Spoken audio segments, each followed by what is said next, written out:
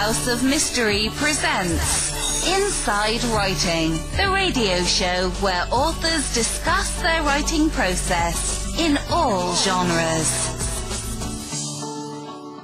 All right, you have fallen back into the House of Mystery, tripped by accident, because you wouldn't be here if you knew what you were thinking.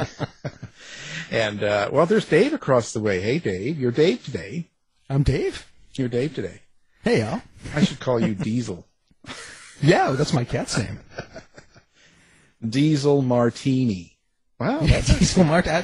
There we go. There's another name. I like it. You could use that, like the one we had on yesterday about the two names that she had, you know? Yeah. Diesel Martini should have been her second name. That should be the second name. Right? That would fit, right? That's perfect. I'm going to email her and say, hey, listen, instead of this Amanda name, that's just too soft. Get Diesel. Come on. Diesel. Butch, you know, come on. Put us about. Well, we continue our progress this week, and we are speaking to another writer. And today we're going to focus on one of her books, and the book is In the Crypt with the Candlestick. And the guest is the author, Daisy Waugh. Daisy Waugh. Thank you for being here, Daisy. Thank you for having me here. Well, thank you, Alan. See if you say that later. My Daisy Waugh again. I'm not sure what I will. They're going, well, who is this Waugh? Well, it's really interesting. Now, you, looking through your history and kind of like your books even before this, it seems like you have a theme of, like, okay, this is part of a 3 comedic novel set. So maybe let's start there. What is a comedic or comic novel? What is it? Well, I think the main aim is to make you laugh. But I think being made to laugh is sometimes. No, I don't want to get pompous about it. You know what? It's just it's a novel to make you laugh. Yeah. Okay, but is it like what kind of? So is it a serious subject that sort of has humor to it? Well, I've got I will get a bit pretentious. I mean, I've got a slight theory that comedians are often more serious than anyone, actually, and I think that comedy comes from. I think people who don't do comedy get that it comes from often quite a sort of serious and sad place. So, and I think that's the case with most things, certainly that make me laugh. That it's often, it's a sort of uncomfortable and sorry state of affairs. Well, it touches on something that's real. Yeah, and something that's uncomfortable and something that might be, it's like with Shakespeare's Fools or something that it's easier to say it when you make a joke than to say it serious. There's stuff that you can't say with a dead straight face that you can say when you're coming at it sideways and making people laugh. I think there's definitely an element of that. But actually, I mean, it's quite funny. I mean, I've written comedy and I've written humorous journalism for years, and that's the thing that I do. But it is funny because you do. I find that people get more. I think things like Twitter are so humorless. I think people have sort of slightly lost the ability to understand when people are joking a little bit, and I hope that won't last. I don't suppose it will, because these things never do. But I do think that we're sort of rushing through a slightly humorless period in history at the moment. And I think well, the listeners to this show definitely know that's how I do things. I'm always sideways, and I'm always making people laugh. Hopefully, but it's true. I agree with you totally. People are getting way too uptight about things, and not even giving it a chance, or not even trying to understand where others come from. So I think that's kind of, does that sort of make you careful on how you word things in your books? It actually makes me incredibly depressed, to be honest. Beyond that, it used to make me very angry, I'm just starting. I should be a little bit further along with it, but I'm just starting number 3 at the moment in this trilogy of murder stories, comedy murder stories. And I've had a few. I've got a lovely in England where obviously the main show goes on. I've got a lovely editor, but she's a bit younger than me, and she's quite of another generation, but she's lovely and clever and funny. But I've had a few battles with her, and sometimes it's just she's kind of fighting the corner of don't be bad taste. And in the end, it's one small author against a kind of massive machine, so they generally win. But when I'm actually sitting in front of my computer, I writing, I make myself laugh, so I write it because I think it's funny. That's what comes out, is the stuff that I think is funny. So the long answer, I could have just given it, no is the answer, no, I'm not very careful. But I think occasionally, as a consequence of that, I sort of hit up against kind of modern sensibilities and have to have a big battle about it and usually lose. Oh yeah, you always do with the publisher. I know. I just went through that. I'm still going through it right now with the 2-book series, and I agree. Yeah. When they come back at you with words, I know sometimes it's surprising because I'm on my 60th year, and I think that I'll just sort of say something or write something, and they go, "Oh no, you can't use that word." I can't. Yeah. Why? Why? We're going to have people upset. I think ghetto was the last one that I was told, and I was like, why? They were in a ghetto. No, you have to say. It does feel kind of random sniper rally stuff. You can't use that. I was like, oh, I'd never heard that before. Yeah, well, it should be a working class or something like that neighborhood, not ghetto. Oh, okay. But yeah, you're right. You can't really fight that when you're dealing with a company they're set out to make money and not to cause waves, right? So that's right. Yeah. All that sort of stuff. Even though I'm in my 54th year, in fact, I'm 54, so that means I'm in my 55th year. All that sort of stuff still comes as a sort of shock to me, but I suppose it's the luxury of being not a team player. But each time it does come as a shock that there aren't. That we're all in this, we're all creators at various stages in the process in publishing and stuff. It comes as a massive sadness, actually. But then again, I know that,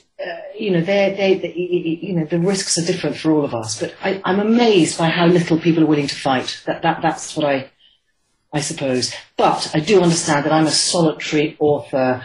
It's not my only source of income. And so I can afford to, take risks or not care as much. But it is a bit depressing how little people seem to care about art. Anyway, shut up, Dave. Let's be more jolly about all this, because my lovely books come out, and it's still quite funny. Well, I'm wondering with, comic timing in fiction, do you have certain techniques for that, or is that just something that it comes to you more by ear? It comes with editing, doesn't it? I mean, it's amazing. You write something and it's just not funny. You can take 2 words out and it comes and it works. And I don't really. I mean, all I know is when it's funny, but I don't quite know. I don't know what the rule is, but I do know that you can hear when one word will change everything, and it'll go from a really sort of deadbeat gag to something that's genuinely funny. So, well, in my opinion, anyway, that makes me laugh. So, yeah. Totally. I mean, I like that type. What made you decide to write this type of book? Like, how did that come about?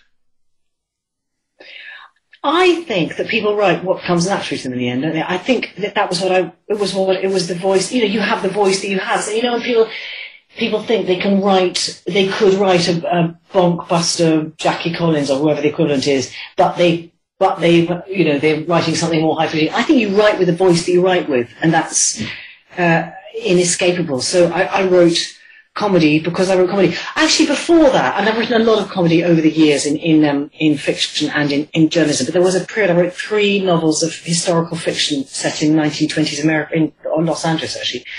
And what was I going to say about that? I've forgotten. They weren't very funny. Los Angeles, come on. That's No, they were fun. They were fabulous. It was Valentino and stuff like that, but they weren't very funny. Oh, I know what I was going to say was that, and then I wrote another one about the Triangle Factory fire in New York, another one about the National Guard in Colorado setting fire to some striking miners in 1913 or something. And actually that becomes rather depressing and lonely after a while, because not only you're in history, there's also quite depressing stuff and blah, blah, blah. So when I went back to writing comedy, it was very much, and contemporary comedy, was very much just because writing's lonely enough as it is. But if you can write contemporary stuff and it's making you laugh, it's a hell of a lot less lonely than writing about striking miners being set on fire in 1950. Well, yeah, so you're having a better time sitting at your table laughing by yourself than being depressed. You said this is the second book, and you're going to have a third in this series. When you have a series like this, do you kind of plan everything? Do you know what's going to happen from beginning to the end of the third book when you're doing it? I'm planning it now. I've got bits of paper all over the room. I'm sitting with scribbled bits of papers of planning what you're supposed to know by page 20. With murders particularly, because really the murder is just a hook, whereas before it might have been a romantic comedy. Now I just let murder is the reason for people to keep on turning the page and to make some jokes and create some crazy characters. But you have to know who's doing it, you have to know why, all the way through you have to know that somebody has to think that person might be doing it or that. So there has to be endless decoys. So actually that part of it is like doing a crossword, incredibly planned. And then but then you lose the joy if you plan the humour and the characters as well. So it's a funny balance of, you have to know who done it and why, and who people think might have done it and why, all the way through. So yeah, you got to know how it's going to end, I guess, so to speak. Yeah, and also what people are thinking all the way through. You have to lead them, in a non-bossy way. You have to trick them on every page, I think. Right, because people are so goddamn stupid that they... No, that's a good storytelling. I'm reading a murder story. They know I love them, so that's listeners. But I'm not even go there today. But but I find this interesting. So now, when I talk to a lot of fiction writers, I'm always asking them what their relationship is with their characters. And that sounds like a weird question coming from a non-fiction person, because how do you have a relationship with fiction? And what is your relationship? Because I hear stories like, it's like my family, it's like my friends, like they have this real thing going on. What is it for you? Oh, absolutely. I really love them. And the more flawed they are, unless they're smug and priggish, and then I hate them.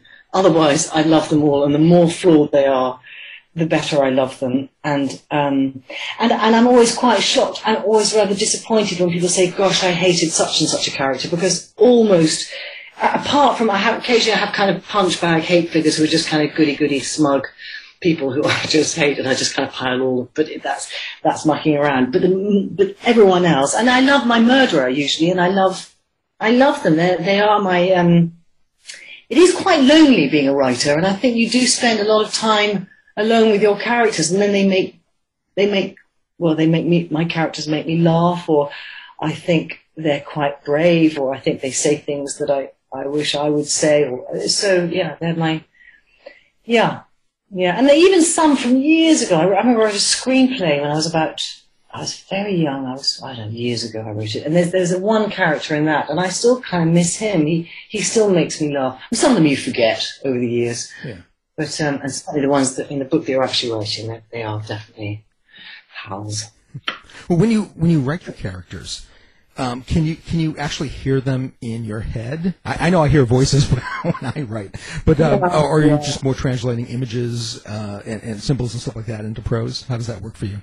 No. I can hear them and see them, and I know exactly what they're doing and how they're saying it and what they're thinking, and they're very, very much alive in my head. Absolutely, I can see what shoes they're wearing and how they sit, and it's lovely. I mean, so when I say writing zone, it's not actually slightly, I suppose, slightly mad, isn't it? But it's crazy like me. Yeah. Now, are you on medication or? Well, there are some no-go areas here, actually. Yeah. It's just like I just get, Well, and so where do you draw your characters from? So like they're obviously very important and they're a main part of the book. So where do these characters come from for you? It's quite odd, isn't it? I think because they come from occasionally from the slightest encounters, and then and quite often I don't realise until quite late on. There's a woman I'm creating, or not creating actually, at the moment, who's going to play quite a big part in this number 3. And I spent half an hour with her a year and a half ago, but somehow I didn't really notice it. But actually, she obviously she sort of planted a seed of a type, of a way of approaching life, of a way of responding to things. And actually, I have to say, I'm going to find it quite hard to like her, but I bet you if we speak this time next year, I will like her. At the moment, I think she's monstrous. But anyway, so that's the answer. Yeah, just from the weirdest, slightest encounters, and then suddenly they've become massive, great characters in a whole book. And then people who you spend ages with, you think, oh, they'd be interesting, maybe I could use them. Actually, I don't seem to. To. Maybe there's too much there already. Yeah, right? Exactly. So there's not enough to invent. Yeah, it's probably right. So do you take people that are awful to you, mean to you, or rude, and kill them off in your book, or? I think I have done. Did I do it in the last one? No. I mean, I do take kind of petty revenge on things, or things that irritate me, or turns of phrase that annoy me, or stuff like that. Who am I killing off in this one? Actually, I rather like one of the people who's dying, and I'm trying to think who's the other one. The other one I haven't yet. I might quite like her. Oh, wait, she's quite cool. So I can't remember what the original question is. So I've gone off thinking about Elizabeth and somebody or other. But what was the question? That's all right. We're getting it. It's just the idea of kind of your relationship with your characters and how and who you would kill off, and if it affects you, if it's someone you really like in your book, a character. I wouldn't kill them off. You can't kill them, right? Yeah. In one of the American trilogies, I killed off there was something that was so painful in there. I wrote, and I well done me. I'm sort of glad I did it, but I don't think I want. But that was a serious book. I mean, that was more sort of supposed to make people cry. No, in these books, I don't kill off anyone I actually want to hang out with, because that would be stupid, especially since it's a series. Well, has a character ever done anything to surprise you? Have they ever kind of gone off the rails and refused to do, what you wanted them to do to progress the plot?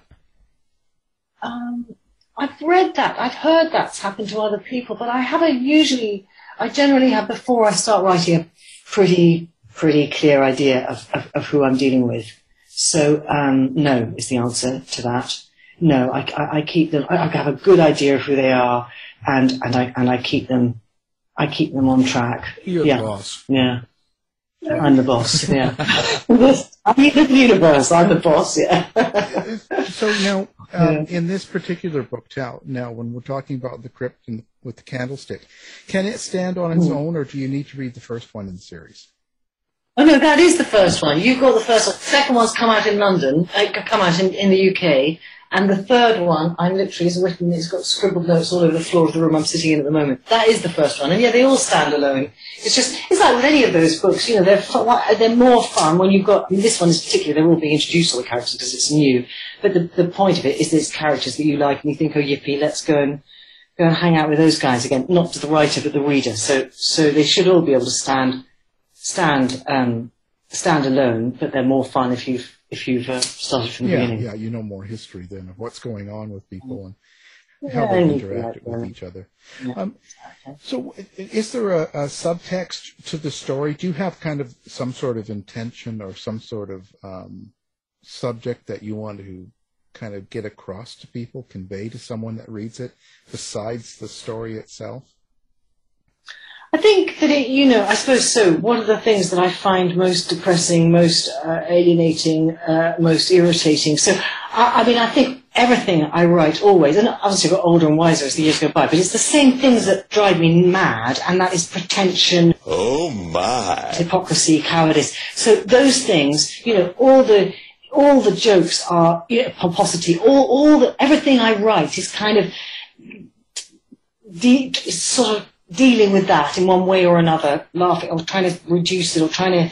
So that's the answer to that question. Yeah. So I do. It's pretension and hypocrisy, and I think I've mentioned it already. People being smug and complacent and thinking that they are good people. That I cannot bear it. So that is the general. And so in a way, that's quite fun writing murder stories because you can actually. Yeah. Now, do you like to set your story in a particular time period? Well, these ones are contemporary, but they're set in a very, very grand, incredibly grand house in Yorkshire, like the size of a small town, like 18th century house. And that's contemporary. And the previous three I actually wrote under another name, but they were also comic murder stories about a tarot reading detective, and they were also contemporary. And so that's the last 5 books I've written have been contemporary. And it's good fun because you can, I love writing dialogue, and you can sort of hear the way people speak, and it's so. At any rate, right now I'm very happy writing contemporary stuff. But who knows? Maybe I'll. But you're staying away from kind of modern day turmoil, so to speak. Like you're not including anything that's going on, like with COVID or any of that stuff, or Donald Trump. There's no Boris Johnson flying around with hair and. There is not actually, but there is. I'm taking. What did I have in the last one? I mean, it's quite hard actually because these, especially with publishing, things come out so much later, and things, especially in the last year and a half, have changed so madly and fast. I think in this one, I am going to make some jokes about the way different people have responded to the last year and a half, but I don't. It's not. I have got very sorry, but it's not really the point. It's not a drum beating thing. It's just a piss take. I just want to piss take. So did that swearing? No, that's all right. We get it. But yeah, it's fine to make comedy of that in a way. I think it's helpful. I think it rather than the drum beating, so to speak. Putting someone down. Exactly. It's almost better in a way to do it with a laugh because. Yeah. Then people aren't feeling so, I don't know, separated or attacked. Then there's exactly, or defensive, and and I think everyone's been pretty absurd. So it's not like it has to be a particular partisan. It's just no, it is. It's hard. I mean, Dave goes to all these anti-mask rallies with his cat, and my cat refuses to wear a mask. Yeah, and it's just like. Dave, I love you even more than my cat, Dave. I just I can't win here. All right, well, let's say that's what I'm doing here in London. So. Your cat is rallying around. Yes, it's premium food here. None of this stuff. Kibbles and bits stuff. We want some real fresh food here. That's right, boy. I'll tell you. Well, it's really interesting. So now. What is the basic story now that they're going to get in your new book, or in your old book, or our new book?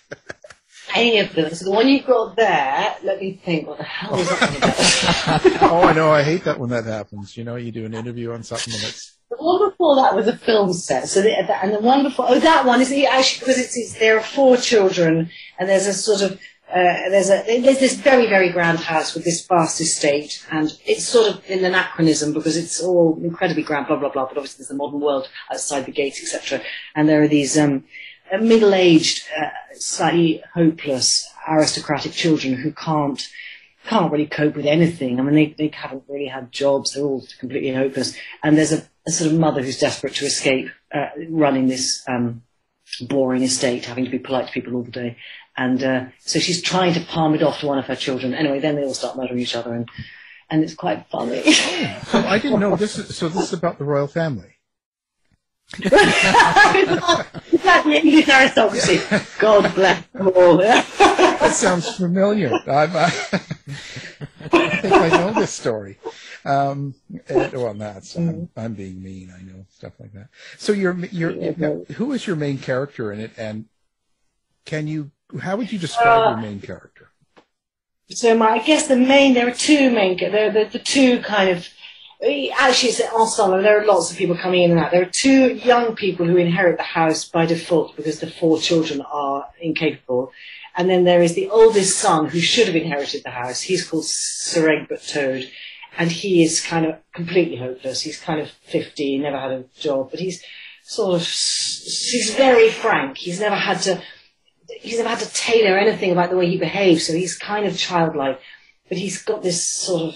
Anyway, they call him Mad Egbert because he's so frank and he's judgmental. And he hooks up with a woman who goes to work there, whose grandmother had worked at the house as a housemaid straight up just after the war, and she's there. So and they sort of kind of muck around, not really being quite lazy and being quite stoned and not really bothering to solve the murders that happen around them. But the point of it is, it's quite. Because England is actually much less than it was, class riddled. It's got other problems now. But the point of it really is, it's not the point, but one aspect of it is that they come from very different backgrounds. They used to know each other when they were tiny children because she used to go and stay with her grandmother who was the housemaid.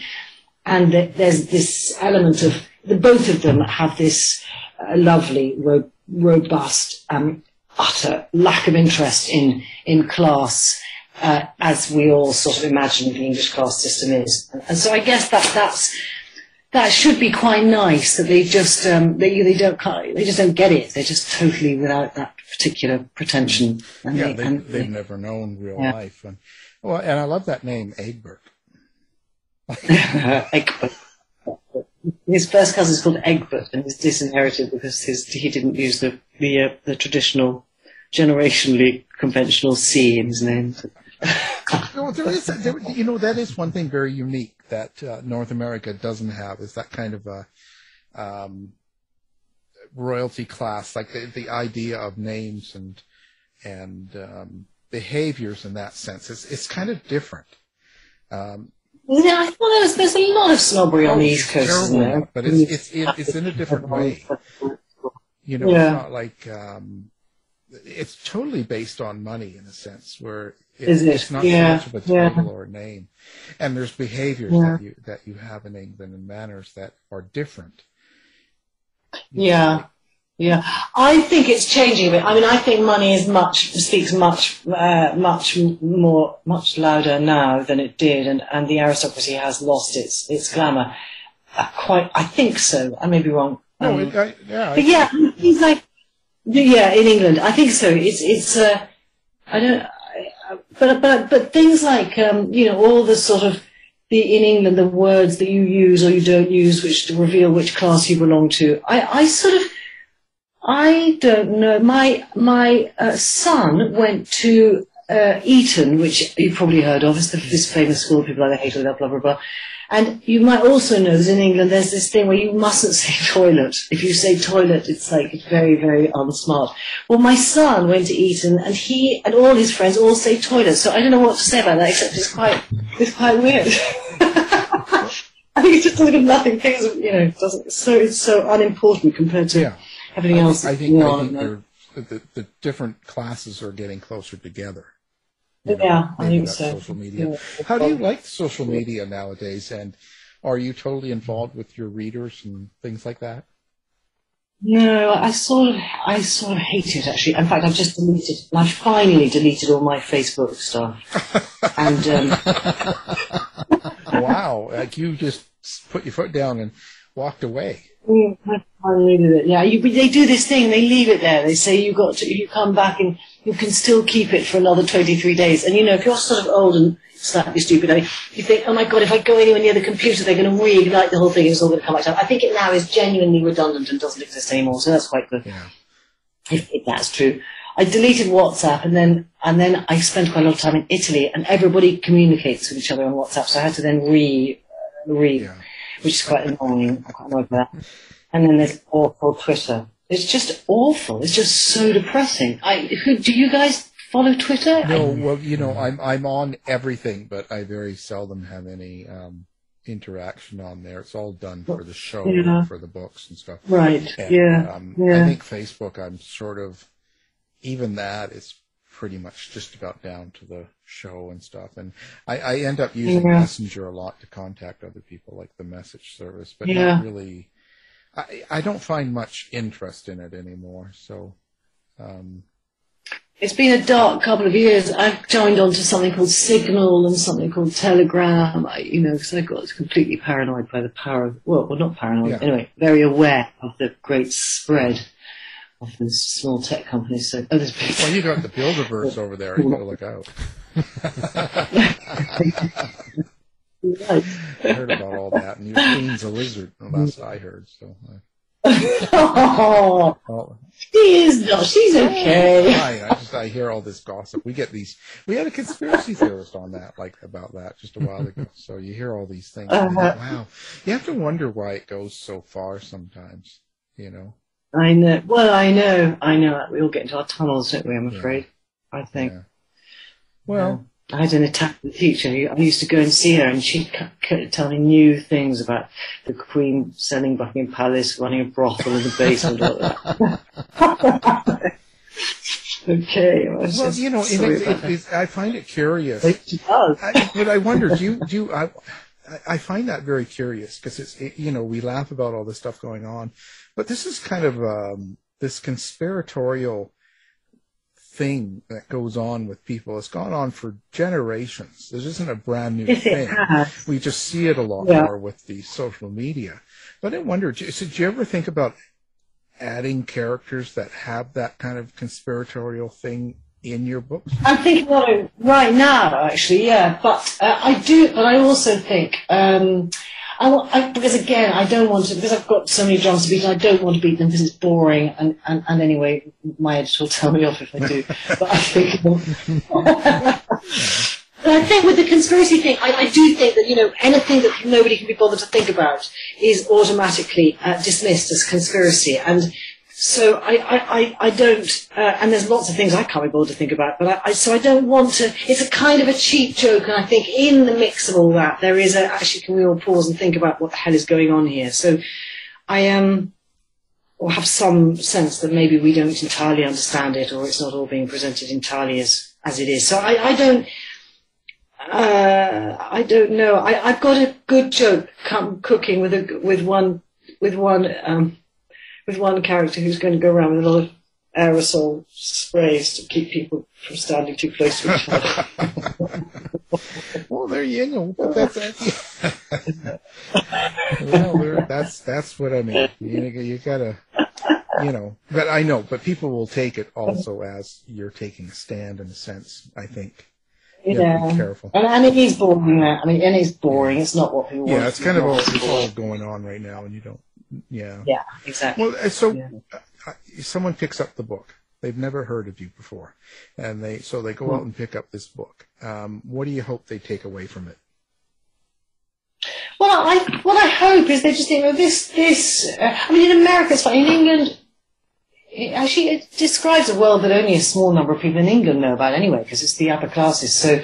But I hope, the point of it is, and it's like the same reason you find a novelist that makes you laugh and you think, I can't bear this world, I can't bear anything, I just want to plug out and I want to laugh. So that's what I want, is people who are sort of, who just want to laugh, and it's not a facile laugh, but who just want to laugh because actually it makes things more bearable. So that really is, just go and have a bath and have a laugh, and I'll try and say anything else, English vowel sounds in that sentence. Have a bath and have a laugh. Well, so at the end of the day, the comedy is kind of the key element in the book. Yeah, and it's supposed to just it's supposed to cheer people up, make people. Okay, so I don't know if you've ever seen there's a sitcom. There's a guy called Graham Linehan, he's Irish actually, and there's some sitcom, have you heard of him? He wrote The Father Ted, and he wrote something called The IT Crowd. Okay. Anyway, he's a guy, and he's very funny, and before I'd heard about it, I found his comedy on the TV, and I was feeling incredibly depressed. I can't remember why life had gone wrong, and it just made me feel, there are people out there who can see it's all absurd and who think it's funny, and I'm not alone. And that, I know I'm sounding incredibly earnest, but I think that's what I want, is because I know that I find it incredibly comforting when I find there are people out there who can make it funny. And it's not just gags, but it's just, this appalling world that we're in, it is funny as well. And I suppose to that, at my most ends, that's what is comfort, actually. Comfort for people with a sense of humour. Oh, yeah, no. So what influences you? Like, is it other writers, or is it comedy in itself? Like, is there something that gives you the energy to do it? Really teetering on the brink of getting more pretentious, so I mustn't. I think that when I find novels and sitcoms that make me laugh, that reminds me of what a valuable and useful thing it is that I do if I succeed. And I think it's if you are prone to feeling quite gloomy about the way things are, I find it very comforting withdrawing and creating a world that makes me laugh. So those are the sort of nonsense. So with that, but did you find it difficult to write during COVID and all that stuff? I did. I found it impossible. Absolutely impossible. In fact, I didn't write. I wrote almost nothing. I wrote something that was no good at all because it was so depressed and hopeless, and I stopped. Did someone read that? They slit their wrists after they read it. Well, I was wanting to split my wrist reading it. So. Well, that's not good. No, but that's really good. So don't really react well, I guess, in the writing sense when there's a lot of stress going on around or problems like that. All restrictions. I think it's restrictions. I think, I've got 3 children, and they're now a little bit bigger, but I've always for years gone away somewhere to write, just to sort of, and obviously I couldn't do that, but I can't, again, I'm gabbling so much drivel, I can't actually remember what the question was, but the general gist of it is, I agree with myself. Well, so what's next? After you finish the Crypt series, what are you going to go on to? You said like historical fiction or something? No, I think. Well, I'll see if this one has legs, or if I might get bored of it after 3. But I don't think so. I'm quite pleased to be back with it now after the. And otherwise, I have a sort of non-fiction idea that I might do. I never seem to run out of ideas when I need them. But I think at the moment I'm going to try and knuckle down and write this total murder story, and then see what pings up in my brain after that. But then again, publishing's changed so much. Let's see if I can. If the rules are so strict and I can't make any jokes anymore, I might just, become a dancer. Yeah. I'm wondering when you're done writing for the day or in between writing books, do you have a way to relax and recharge and rejuvenate? Yeah, I did do a lot of sport. I played a lot of tennis, I did a lot of yoga. I just qualified as a yoga teacher. Oh, wow. That was my response to the COVID lockdown, actually. I go running. I do a lot of sport. Not nearly as much chatting as I used to. I've got quite a big family. Sport, I suppose. Yeah. That's great. A lot of sport. So now that you've eliminated yourself from all of the social media, is there any way people can get a hold of you, or do you have a website? Or not really. No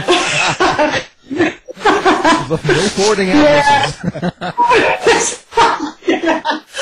I've got my name. It's daisymoore.com. I've got a website, and I've got. And I'm still on Twitter, but it's all. I really, it's like a bad. Addictions, and I've got at the moment it's a bit better than usual. Just don't go on it. But when I say that, I do. I go on it every day, but I go on it less than I do. So this isn't really a person. This is who we're talking to. You can't exist if you don't have social media. This is the melter from the world. You're not. No real person that doesn't happen. Oh no! Boy. I think it might again. Do you think it might? I think people. I'm optimistic. My children, well, the one's 20, one's 24, one's 21, they're pretty sick of it all. I think maybe people will just think, you know what, this is not very rewarding. This isn't, you never know. Maybe people will get a little bit sick. No, I think they will. I think it's like anything. There's a big novelty and it's a big crush, and then there's people, over a period of time, you've got to start living some real life. Yeah. I think that hits as people get older. So I think you'll see changes in it, but I think it'll still be around, just differently, less people's eating and stuff, Hopefully. I hope so. No more dinner plates, being flashed around. Everyone's living the good life on the computer, but you're right, exactly. They're having beans and nothing. There you go. Their faces falling off. Yeah, this is like their hair's a mess if they have hair. Yeah, they don't look like Kim Kardashian naturally, right? No, come on, it's a lot of surgery there. So, well, it's been interesting. It's been a lot of fun. So now, of course, the book you need to go out and buy. It's called In the Crypt with a Candlestick, and just look for the author Daisy Waugh, as we say in the Yankee land, and it'll be up on our website as well, so people listening can do one click and you can pick up the book. And if you see it under Castle Beardsley, it's okay. It's the right book. Don't worry about it. Just buy it. So I want to thank our guest, Daisy Waugh, for being here. Thank you very much. That was great. Thanks a lot. Thanks, Daisy. Tired of wasting time trying to decide what to watch on your streaming service? Go to our website and look for the Martino movie reviews. To find out more about our show, guests, or to listen to past shows from our archive, please go to www.houseofmysteryradio.com. Show's over for now. Was it as good for you as it was for me? Well, good night. This has been a production of Something Weird Media. I'll be back.